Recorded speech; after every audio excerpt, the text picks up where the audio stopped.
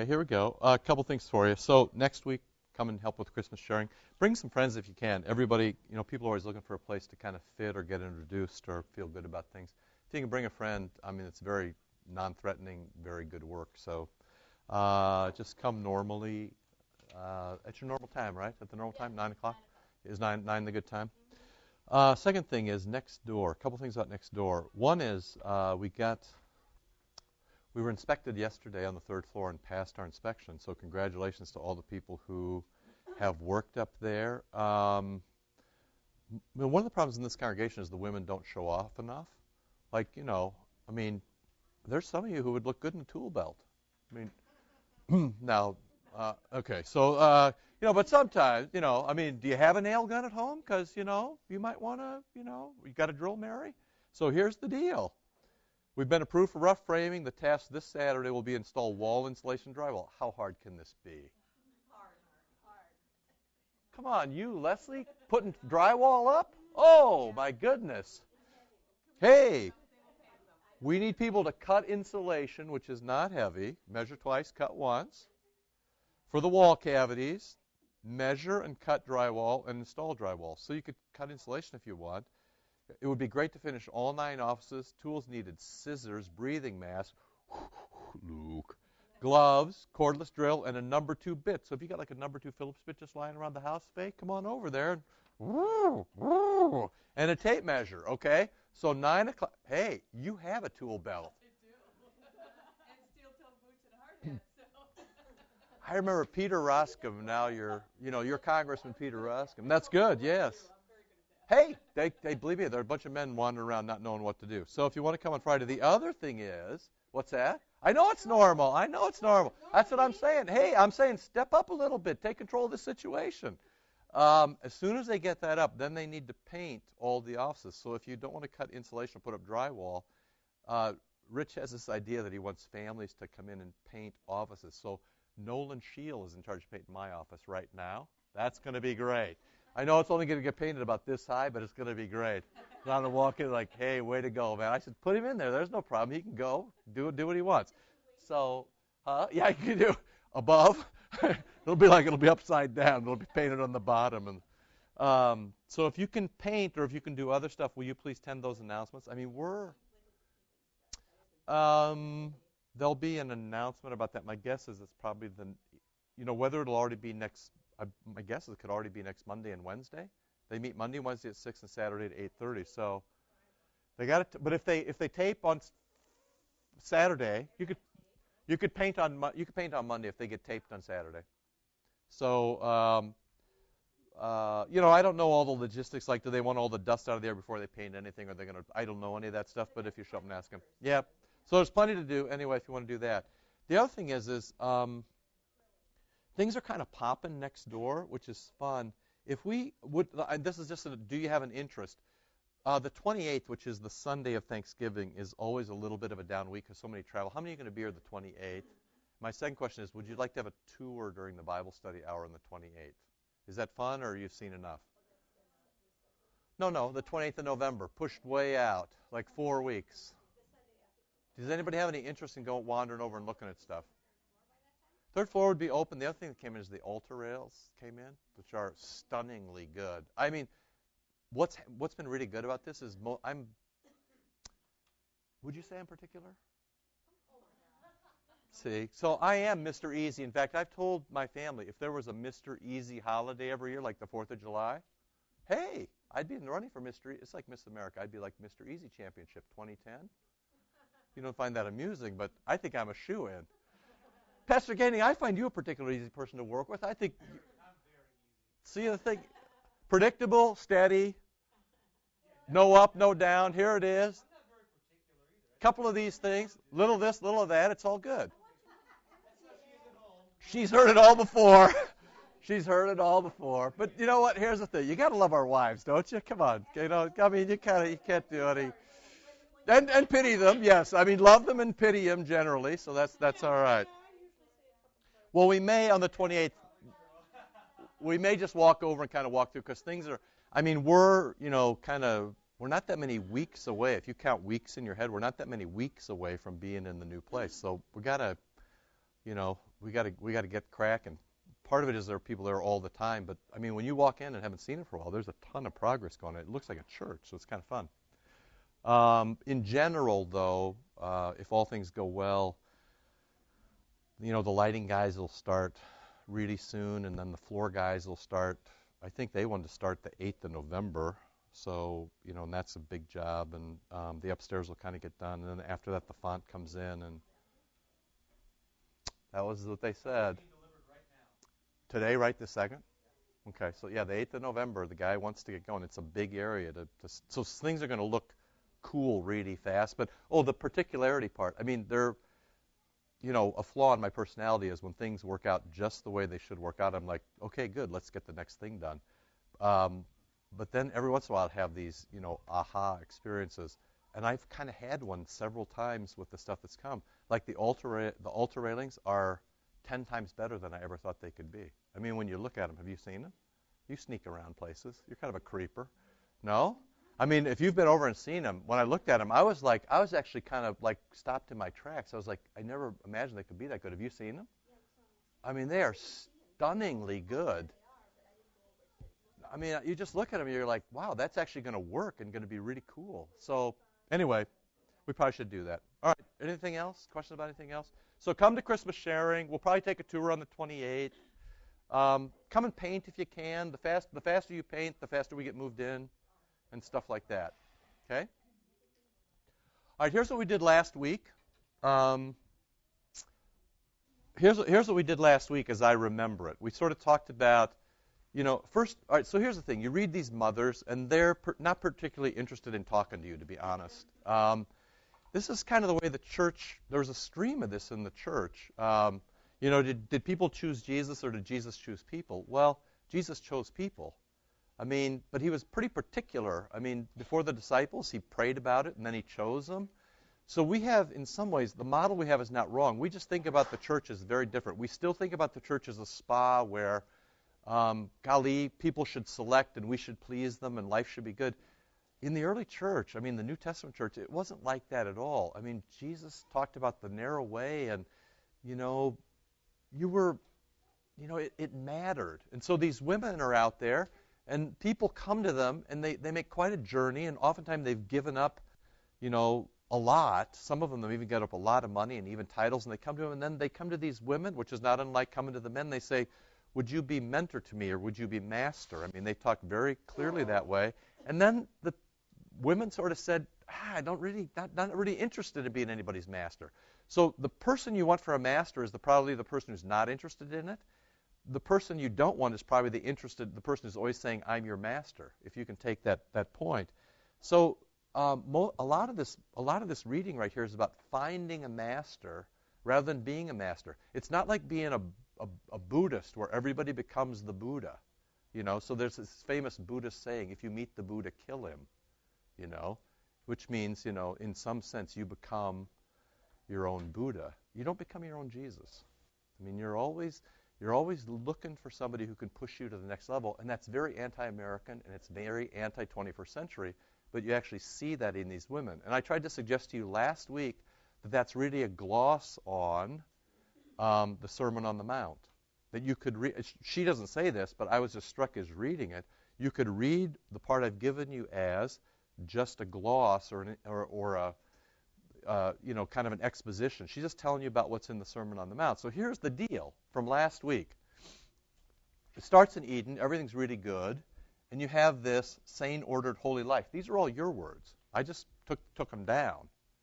And then the fall was to be ruined, dead, and to know evil. And I continue to be amazed by how knowing some things are just not good for you. Okay? There's some things you just don't want to know. And then the restoration is in Christ, who's way, truth, and life, and that pushes you to the new Eden. Now, that's sort of your cosmic, that's everybody's big picture life. Okay, now you Google in on it. Click, click, click, click, click on the plus side. Things get smaller. And again, you gave me this. So there's normal life that you sort of live like this, which is the life of faith. And I just want to note for you that normal life would be no chaos and no drama. And what I'm always struck around the church when we try to elevate, we, either staff or people, try to elevate something to drama proportions or chaos proportions, so therefore then somebody can solve it and be a hero. If there's drama or chaos, you're in the way of the demons. I mean, this is order, and it's very good. This is disorder. This is order. This is chaos. When you're at the point of chaos and drama, when people are screaming and yelling, when voices are raised, when insults are hurled, that is not normal life. That is demonic life.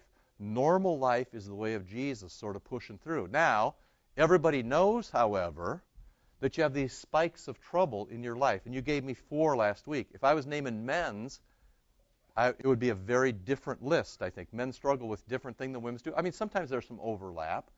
But you gave me those 4, worry, doubt, gossip, and control. There's probably more. And then what we got to last week was, sort of what I posed the question last week was, can you see it coming? And sometimes when you can see it coming, you actually can't stop it, but sometimes you can shorten it. This is kind of your Tamiflu point right here. I'm starting to sniffle, my temperature's going up, I'm feeling a little bit achy. There's 2 things you can do. You can either, ride it out the whole 10 days and feel miserable, or you can take a little medicine and maybe you can shorten it to 2 or 3 days, or once in a while, it actually goes by. Does that make sense? So part of what you want to do is try to have as many good days for Christ as you can. You want as many normal, love God and serve your neighbor days as you can. You want as many days free of chaos and drama as you can. And if you see drama, I probably should have put drama and chaos up here. If you see drama and chaos coming, you need to short-circuit it. It's not enough just to walk away from it. You actually have to short-circuit it, and she gives you some examples on how to do that. So if you can feel it coming, there's some things you do that will diminish it. Last thing that we talked about from last week is I sort of reminded you, or I sort of asked you, I found this in my own life. I have 3 or 4 large things that have been perpetual temptations for me throughout my life. That is very normal for people. It's as different as people are, but if you talk to people who are kind of tuned into their spiritual life, normally they can say, I struggle with this, and I struggle with this, and I struggle with this. And what happens, as she reminded last week, it was very interesting to see it. You may get a grip on this one, but then the next one may come. And that was the very first thing you had. So pick up your stuff. We're not going to do the same things over, but I'm just going to kind of remind you. Number 1 was there's a good deal of suffering in the Christian life. People come and, they think everything is sweetness in life, and then they actually get to know Christians. Have you ever been around Christians? Ooh, join another club, right? Because our demographic, what's our demographic? Ick, right? So we say, who are we looking for? Put a big banner outside. If you're putting a big banner outside, what would your banner say? Welcome sinners. Yeah, welcome sinners. So ick is our demographic. And then what happens is you put all this ick in one room, and then it leaks out on everybody's shoes, and then what do we all do?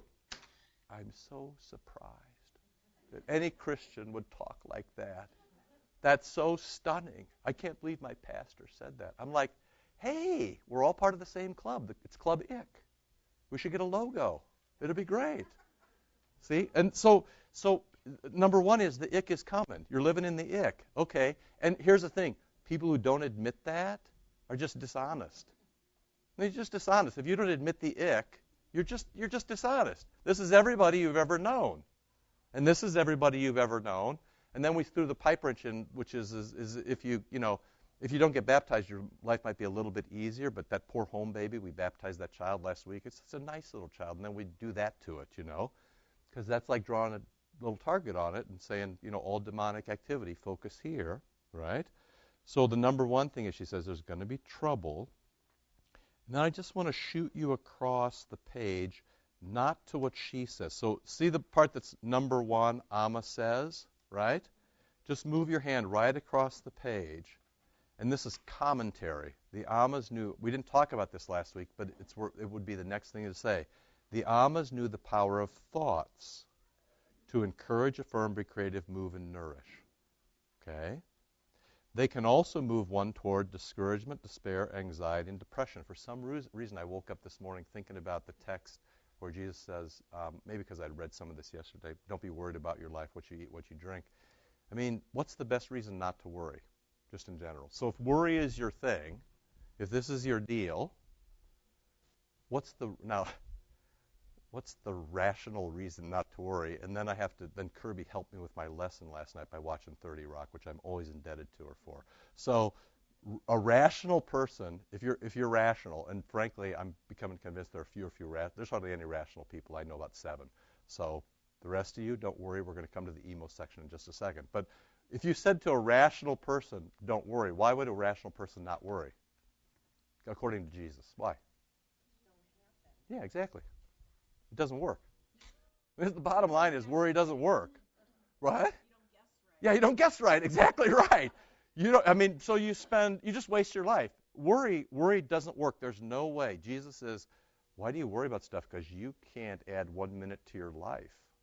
Or sometimes it's translated, you can't add an inch to your height. You can't so the basic thing for you who are rational, and if worry is your trouble, worry doesn't work.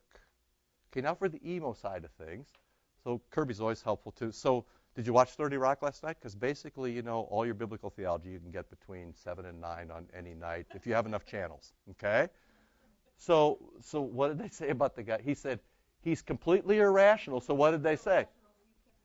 Oh, yes, they said the only thing irrational people understand is fear. So then they scare the heck out of this guy. I'm thinking, that is perfect pastoral theology. I'm like, here's the thing. If you're irrational, I guess we should be preaching about hell just a little bit more. So you people are worrying too much, you're all going straight to hell. Okay, now have I covered the landscape here? Yeah, okay, if you're nodding along. I'm just kidding. But in some sense, I wish we could, the good old days when they used to have a sinner's bench, for example, right? So you have to be able to see what's coming, and you have to be able to intercept it, okay? One of the things that is underappreciated, look at this next one. Fasting and prayer, it should be breaks. The verb is wrong there. Fasting and prayer they break. Very spiritually sound of you, Carol. Fasting and prayer breaks the cycle of thoughts that drain one of life. So why do you say your prayers in the morning? Because it breaks the cycle. Boom. It sort of truncates it, and guess what? You get to go right over here. This is like being pregnant at Disneyland. You get to move to the head of the line. Have you been pregnant at Disneyland? My advice to you is always take a pregnant woman to Disneyland. I mean, if you don't know a pregnant woman, find one. Because, you know what? If you go to Disneyland, what do you get to do? Go to the front of the line. Yeah, but it's always the line of a bathroom. So. I went to Disneyland pregnant. I stood in line to go to the bathroom. See, the thing is that is one of the lines that you get to go. But actually, I don't know that you actually can get to go on the roller. Did you ever go to the roller coaster line? But your family and friends can. So here, you go to the front, and then you step off and go to the bathroom, and they go on the roller coaster. This is like loving your neighbor as yourself. Holy cow. And you know what I want on Mother's Day?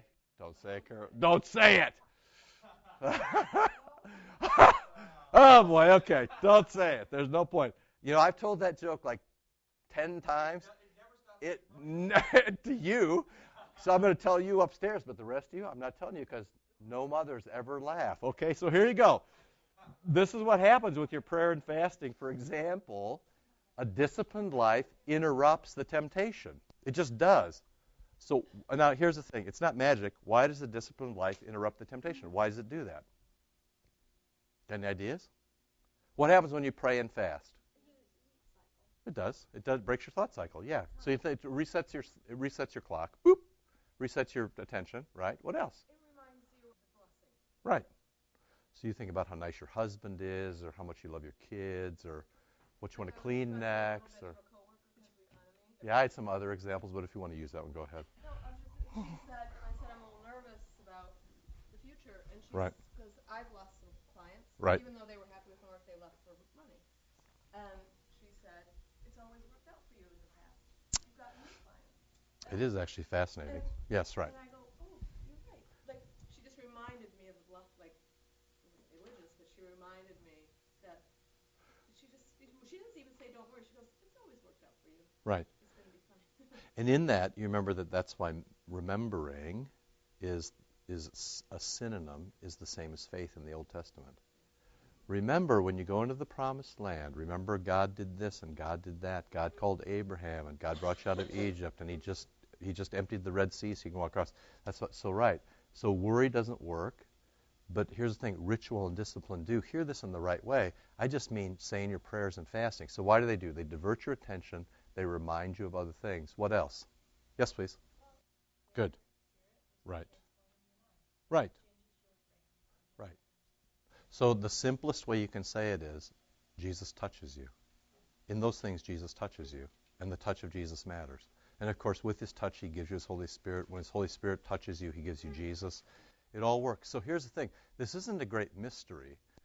Jesus is standing there saying, I'd like to interrupt your cycle for you. I'd like to interrupt this back and forth. What I'd like to do, and here's the thing, the more clever you get in your spiritual life, maybe you can interrupt it here. Maybe you can interrupt it here, okay?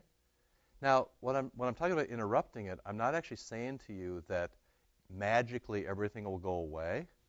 Because, if it lands you over here, the very first thing the very next one that we read says, hey, do you remember this?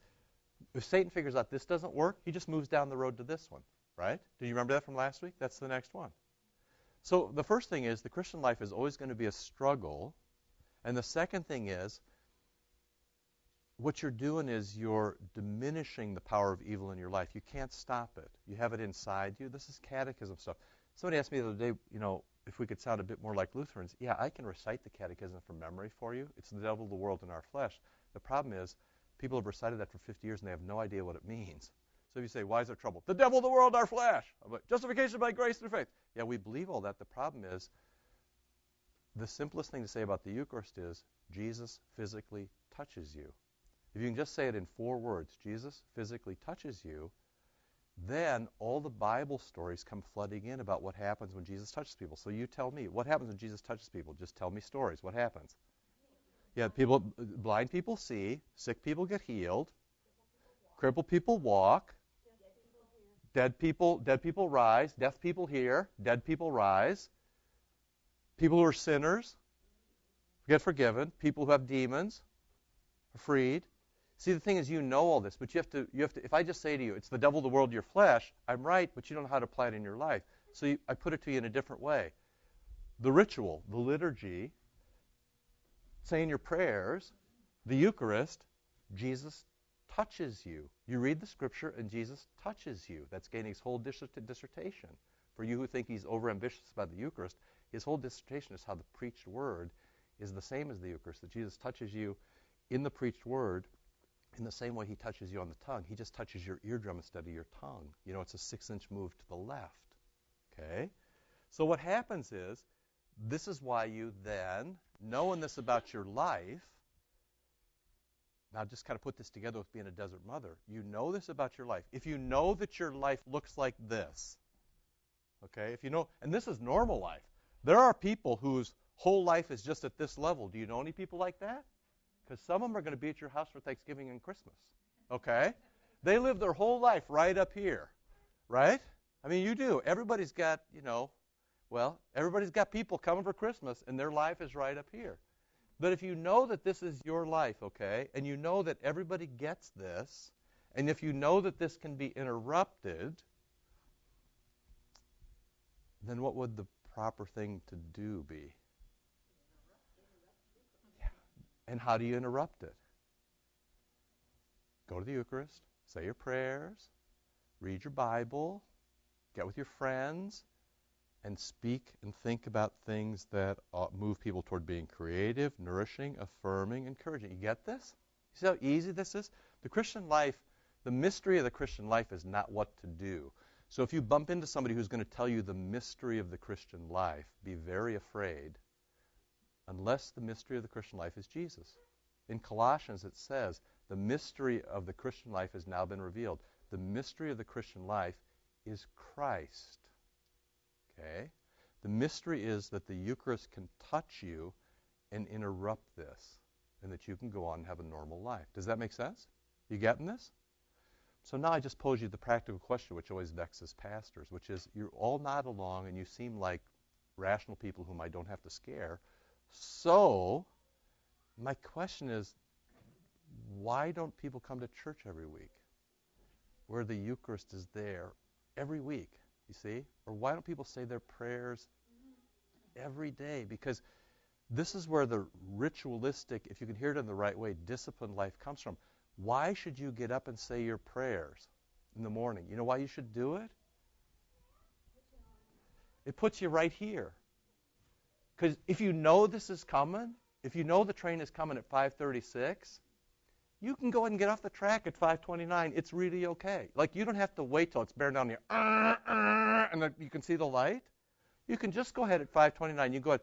I'm always struck by how people cut in front of in Wheaton, they just run across regardless of what the traffic is. I'm like, why do you do that? You know it's coming. Get out of the way. So here's my thing. This is the most practical of all advice.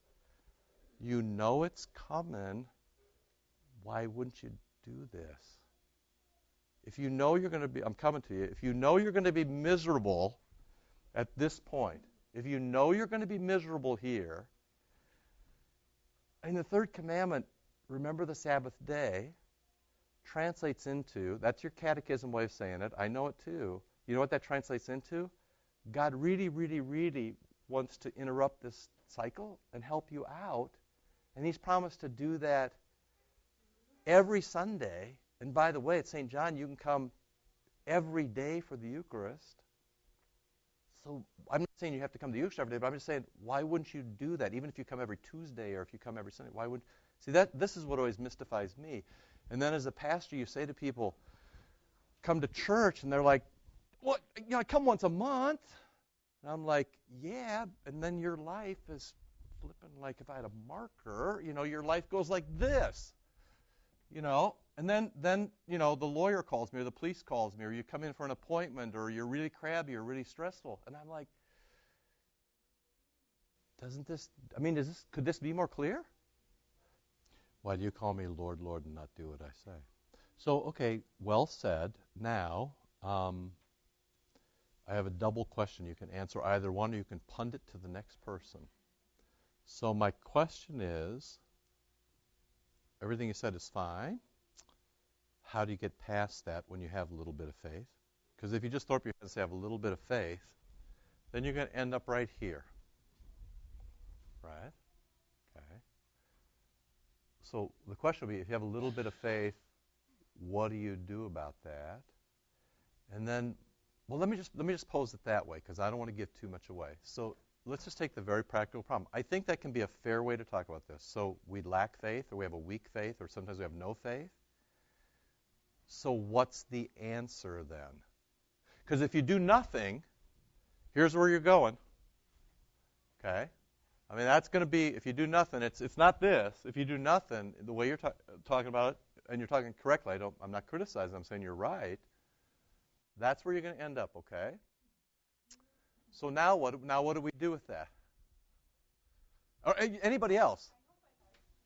But not by me, by him. I mean, he's basically telling, you've heard this before. Come to me, all who are weak and heavy laden, and I will give you rest.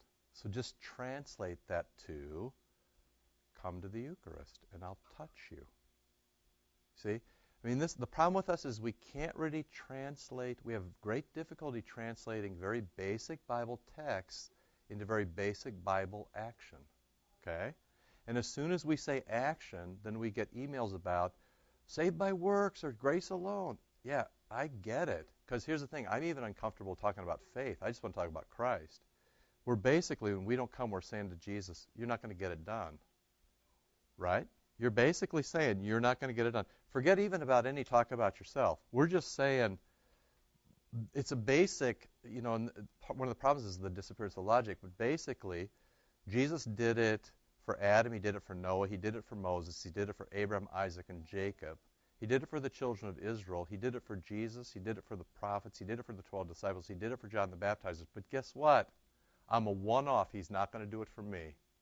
I mean, everybody else who's ever lived in the church, he does it for, but for some reason, I'm an exception. So you know what I'm going to do? I'm lie awake and worry a lot, right? So that's how we talk, right? Which is exactly what you've identified. But here's the thing. If I say to you, Donna, you've got to do something, then you've got one more thing to do. Here's what I'm saying to you. Jesus says, come to me, you who are weak and heavy laden, I'll give you rest. Really where? At the Eucharist. Why? Because he touches you physically. What happens then? Do we need to rehearse again? The blind see, the lame walk, the deaf hear, right? This makes sense? This is what is meant by the disciplined life, or if you will, a monastic life, or a liturgical life. This is what we mean. All we mean is the regular exposure to Jesus. All it means is getting Jesus on you, right? That's all we mean. But you have to talk about it in a way that it's regular, okay? And this is why we say stuff like, read your Bible, say your prayers, make your tithe, come to church. We're not telling you to do that because we need the law. We're telling you to do that because it's good for you. I think I told you I had somebody in, and it was a brilliant little thing. A person who just said to me, I've just figured out sin's not good for me. I'm like, you know what? That is brilliant. I mean, that you've just figured out, it's not, I do this, and then this happens. Wow, sin's not good for me. I'm like, way to go. Talk about being able to talk about the basics in life. It's just not good for you. Why shouldn't you worry? It's just not good for you. Why shouldn't you gossip? Why shouldn't you try to control everything? Because that's what witches do. That's what witches do. They have spells so they can control everything. That's what witches do all day long. They try to control everything. You wouldn't want to be a witch, would you? Except on Halloween. All right. Now, we went a long way there. Still a question or no? Right. You've just spoken like a heroin addict. I mean, did you ever, one of the coolest, in fact, I should go find this. You remember Robert Downey Jr. when he's really struggling? And he went before the judge in L.A.? In Time or Newsweek somewhere, there was a description of his, they actually quoted when he got in front of the judge. And he got up and said something like, he said, the difference between you and me is you just don't know what it feels like when somebody blows cocaine down your throat. And what you feel like. He said, if you've ever had that feeling, you know why I'm the wreck that I am. And he gave this great description of being a drug addict. It was, when you read it, it was kind of like you couldn't help but admire and pity him at the same time. He knew exactly who he was, and he had no ability to stop himself, which is exactly, all you've done is taken the edge off a little bit. That's exactly how people talk when they molest children, when they use drugs. That's exactly how child molesters talk. Yeah, it's this rush and blah, blah, blah. I mean, go talk to a child molester. That's exactly how they talk. That's exactly how heroin addicts talk. But when Christians talk that way, we just take the edge off it, and we think it's A-okay because what? It's just gossip. It's not molesting a child, or it's just, stealing a little bit from work or cheating on my wife, and it's not really blah, blah. I mean, here's the thing. That's how slippery it is. You've given a great description of it, which is now back to Donna's thing is, you know why you need to interrupt it? Because I'm not putting this on you. Because you end up like that. You end up saying about your sins, man, they are a lot of fun, to which I then remind you of Capon's nose in the meat slicer, right? Do you remember? Okay, we'll run it again in the thing. Do you remember what he says? He says, everybody thinks they're having a great time when they do X, Y, and Z, but he says, then you wake up the next morning, and you do it again. He said, when you do it again, it's like putting your nose in a meat slicer. You think it's a lot of fun. You think it's really interesting. Everybody always wakes up the next morning. And that's what you have to remember. You actually wake up the next morning, and your life is ruined. Exactly. That's the whole point. Yes, please. I don't remember, but you too? Oh, yeah. Okay, good. Yeah. Okay. Yes, right. Okay, good. Yeah, yeah. Yeah, that's right. Oh, I see. We were talking about stuff is bad. Material things are bad. Yeah, although I want to pull you back out of that. Things are just a neutral. I mean, things were created good. Everything's good to start. It's like money. Is money good or bad? Money's a neutral. Depends how you use it. If you use it to feed poor children, it's the greatest thing going. The church has failed largely because of money. I mean, I find this silly now, but when I had my interview here, when I had the call, I said, at my first call, which you don't have any choice from, you go from the seminary, I asked them to send me the minutes for 10 years. About 75 to 80% of every discussion in the church in the previous 10 years had been about Money. Right. Okay? You want to have a really good church? You want to have like a church that's 10 times better than you have? I'm just being honest to God, serious with you. If you want a church that was 10 times better than you want, it's really simple. What's the fix? Everybody tithes, and you'll never talk about money again.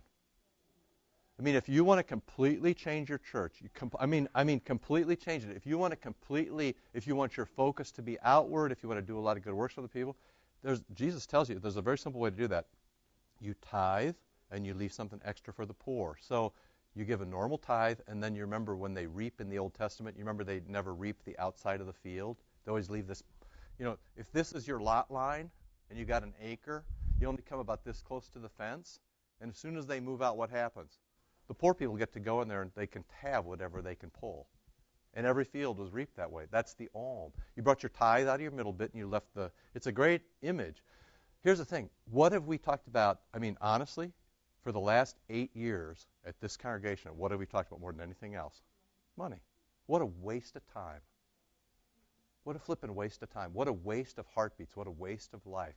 I've gone from 45 to 55. I mean, I've gone from 43 to 50. Just talking about money. What a waste of my life. I would love to have the last 10 years back. What a waste. Because, now we'll go back to your thing. The same people who can't believe that prayers make any difference, can't believe that giving makes any difference, can't believe that going to the Eucharist makes any difference, can't believe that reading the text makes any difference, right? Because some at base level, we think we can do better with our money than Jesus can. We think our prayers really don't make any difference. We don't believe the Eucharist really touches us, right?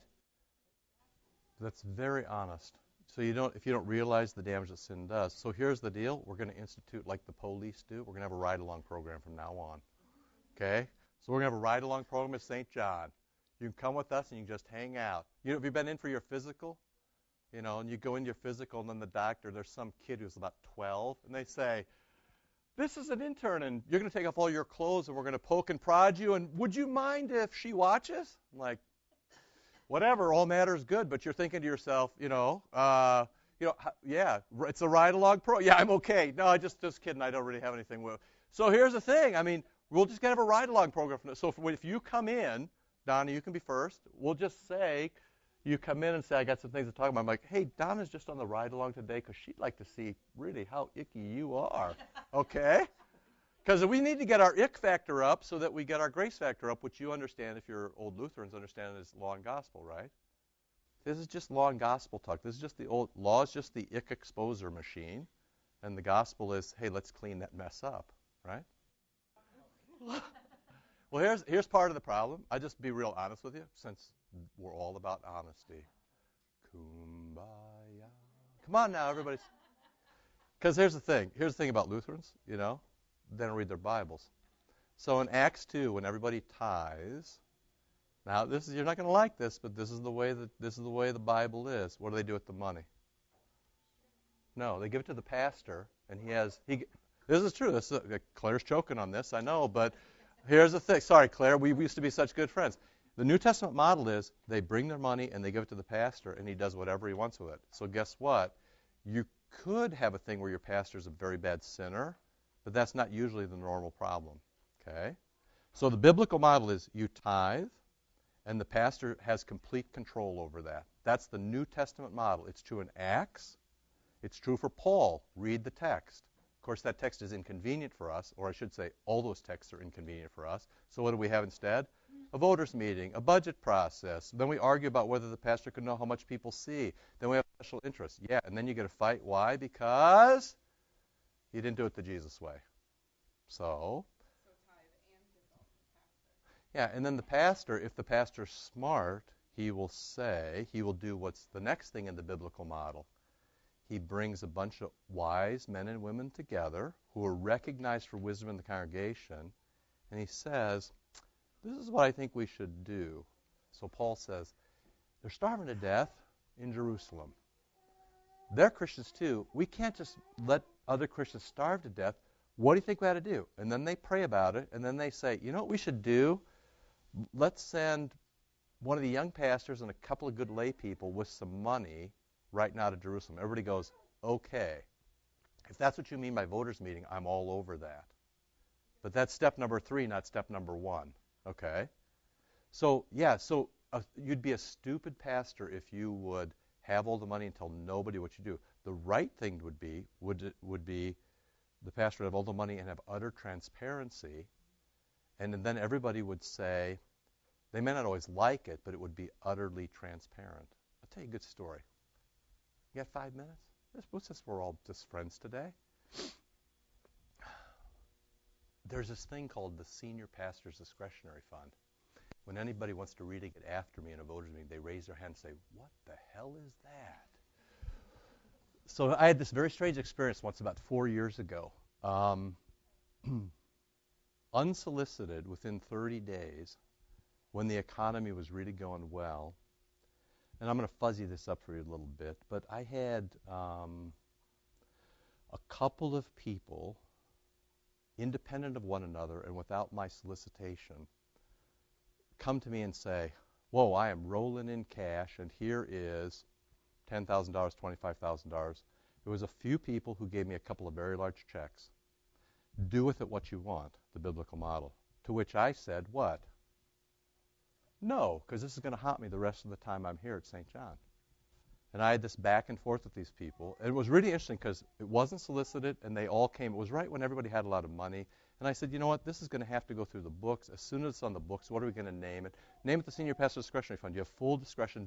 And to a person, they said, don't tell me what you do with it. You just do some good with this.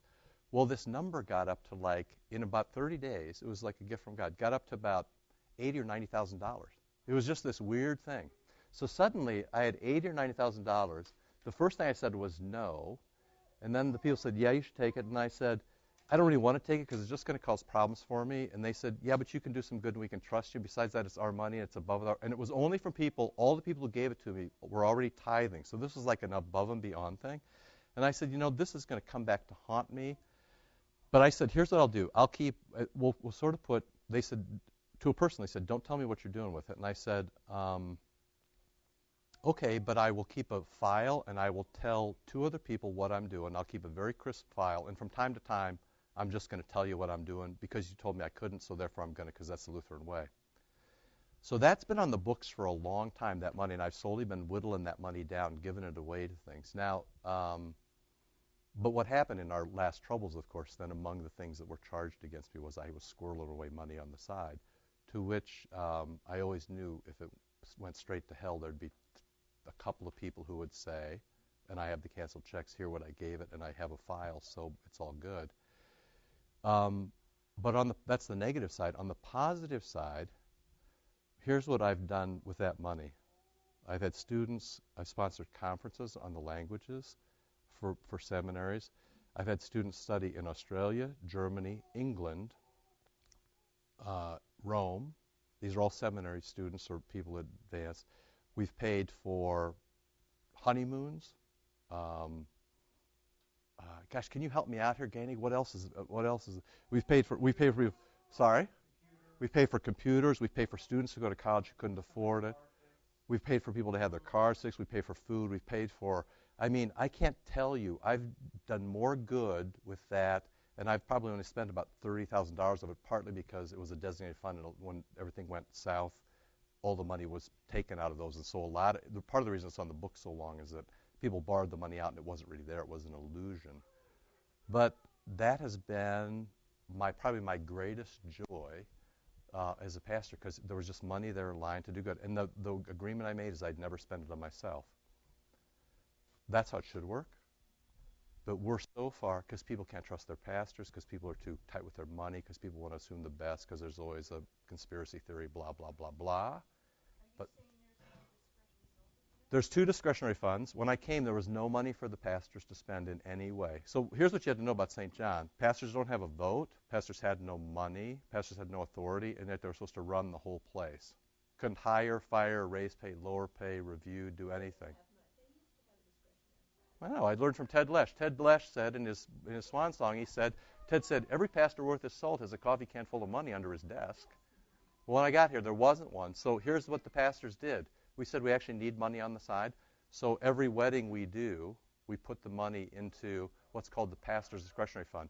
And that goes between $2,000 and $8,000, depending on how many. When it gets too low, we might kick a little money in. but we don't take money for weddings. We've all said we all put money into that, and we all draw from that. If somebody needs something. Well, this other thing was kind of a on steroids version of that. So you actually see both of those. But no, the congregation doesn't provide any money for pastor's discretionary use. Yeah, I know. And back in Pastor Lesch's day, the pastors all got free cars too. So how far are we going to push this thing? You didn't think that was funny? That was just a little joke. Oh, I laughed. Yeah, but you're a vested party. Because Eifer told me about the year when they took the radio way out of his car. He got a new car, but it didn't have a radio. And it's like, what good's a car without a radio? I'm serious. I'm just a reporter, okay? But you see how cloudy things get. So now I want to push you all the way back to, what if we all just did what Jesus told us to do? I mean, just the most simple Christianity. What if you all did just what Jesus told you to do? What if you just, and this is under discipline and ritual, got up in the morning and said your prayers and went to bed at night and said your prayers. I'm talking about if you can just squeeze out, Lord Jesus Christ, Son of the living God, have mercy on me, amen. What if you could just do that? Because that's the biblical model, morning and evening. That's Old Testament, and it's Acts. Until they got kicked out of the temple, like Lutherans got kicked out of the Catholic Church. They went every morning and evening to the temple. It's in Acts. Read the text. What if you just said your prayers? What if you went to the Eucharist every week or even every day? Think about how your life would change. What if everybody tithed and what if everybody had, now you think this doesn't make sense, what if everybody had the discipline to interrupt their selfishness, their gossip, their doubt? What if everybody in a congregation had the discipline to do that, knowing that we're all icky? I'm not saying you're not icky. I actually am ready to retire. I've had enough, and I would not be short on things to do. I don't know. I actually don't have a bucket list. I find that enough things appear. I've got so many things going inside my head right now that I will die before they all get ticked off. I'd find plenty of things to do. Here's what I would do. I would enter the monastic life here at St. John, which is I just sit at the altar and pray for you all day long. That's what I do. Yeah, you could. Because that's what a pastor is supposed to do, by the way. A pastor is supposed to bring you the Eucharist, baptize your children, hear your confession, and pray for you. Well, it became important when you didn't have one. If you want a preview, it looks like this. I just drew this out for somebody else this week. Here's the deal. The church goes like this. Okay? This is when this is contemporary worship where your pastor doesn't wear any vestments and talks about himself a lot. This is Joel Osteen. This is the church when it's all about the ritual, and if you don't have oil and a candle and a white garment and in Latin and salt and the exfoliation, then you didn't really get a baptism. And there's no sermon up here. We're trying to live in the gap right between here and here, okay? This is full blessed vestments, incense, and maybe a little Latin once in a while because that's the language the devil understands. And this is, a little more bare bones Lenten Lutheran service. We're trying to live in that gap. The sermon became important in Luther's time when nobody preached sermons. On the other hand, if you go to a church where they have a 40-minute sermon and no Eucharist, where is that in Scripture? Because, what's that? No, I know it's your childhood. Because what happens? The pastor, when there's only preaching, the pastor gets bigger and bigger and bigger and bigger and bigger. So, what I always say to the vicars, you can get a bad sermon, but you can't get a bad supper. So we preach for 10 minutes and then we're done. I write 1,200 words. Vicars get to write 800 words. But I don't write more than 1,200 words. And I know it's going to be 100 words a minute. For me, I write 1,200 words. My last sermon was 1,205 words. I don't even have to, I click it. The last thing I do is click the word count to see if I need to pull some pages out. 1,200 words is what we aim at because that's about what you need. That'll be, let us say one thing about the text. But the most important thing, and I hear this most important not because sacrament is bigger than word, but because I can screw a sermon up, but I can't screw a Eucharist up. You just can't screw it up unless you don't do it, right? Unless you make up the word yourself. So that's the sermon got to be important when it wasn't important, when there was no preaching, and people had no idea what the priest was doing, then you need to preach and teach about it. When you have all preaching and no Eucharist, then you need to, so you trim things back. Does that make sense? I was trying to answer your question. I wasn't dodging around. Did it sound like I dodged you? Okay. Yes, of course. Yeah, right. That's what, 1 Timothy, it says, a pastor devotes himself to the public reading of the Scriptures. And for them, public reading was, of course, those are sermons. You know that, right? The New Testament epistles are sermons. You can tell because they use the code words at the beginning and the end. Grace, peace to you. That's why pastors say that. That's the beginning of a sermon. And the end is when it says, greet all the brothers and give them the kiss of peace. What's the kiss of peace for? There's about 4 epistles that say kiss everybody. Why do you kiss everybody? Because you're going to the Eucharist. It's the kiss of peace. That was just the sermon. Paul wrote a sermon and sent it ahead. So anyway, the point, we did almost nothing from the text, but we did do the text, because here's the deal. The text is all about, hear this in the right way, the gentle discipline of your own life to keep you from disaster. It's like football. It's like going to work. It's like running your family. It's like cleaning your house. Order is good. Mess is chaos. Right. Oh, absolutely. That's why we're not disciplined. Yeah. Sin isn't good for you. Because we don't realize this is really all that bad. So, We're thinking it's exactly. annoyance and, Exactly. oh, yeah, you're right. It is. It's great. We don't realize how bad it's going to get. If you think you can do a little sin and get away from it with it, it's like you always wonder how people embezzle money from banks, and that they somehow or from a school thing, and they embezzle $252,000 from the booster fund, and you're like, there's no booster fund in America that has $252,000 in it, right? So how did that happen? Yeah, it was $10 here, and then it was $50, and nobody knows, and it's $100, and then you scooch off $2,000. It always starts small. It's the very first sin. Who said that if you knew that your life would actually, if you knew that, you'd be like God, and then your life would. It's the very first sin, right? You just give us a little. Yeah. Really? Murder is easy. Agatha Christie. Huh. That is a great title, though. That's exactly it, right? Because if you don't interrupt it down here, that person annoys me. I hate them. Man, I can't believe that murder is at the top of one of these too, right? I wonder if you could go from here today just thinking about the disciplined life, a gently disciplined life as a gift and a blessing rather than a curse and a burden. Okay? That's all the point. That God gives you these things for your good. He gives you Scripture so you can read it. He cocks his ear to you so he can hear your prayers. He gives you the Eucharist so you can heal up and go out and live a forgiven life. He gives you confession so that you can unburden yourself. If you could just hear that as he's really trying to help you and not hurt. I honestly have to say, the thing I don't understand most in all my life right now is people don't come to church on Sunday. Jesus is there begging you, saying, I just want to love you, and I want to make it right for you. People are like, Christmas, Easter, we'll get that done. It just doesn't happen. The world is too chaotic. It's too disordered. It's too painful. It's too icky. It's too sinful. Right? And we love it so much. Yeah, right. And and that's Augustine. He said, the problem in our lives is we love bad things more than we love good things. Right? We love the lesser things more than the greater things. Exactly right. That's brilliantly said. You were going to say? No, all I was saying is it's just, at being the person that did this, it's easy to justify not going to church because you have all these other things. Absolutely. So you can just say, well, I prayed this morning, that's good enough. Right, right. Or I'm a good person overall. Christmas, he'll forgive me for everything. Right. So it's easy to justify. Right. And then you justify it one week, and then you Right. justify it the next week. Absolutely. And you continually do that, and then all of a sudden, you don't even see that your life's out of control. Exactly. You don't even see You wake up. It was one of the great things in the Old Testament says that the Philistines woke up and found they were dead. It's just the weirdest thing, It's a Hebrew way of talking about it. There was a battle and they woke up. The Philistines woke up and they found they were dead.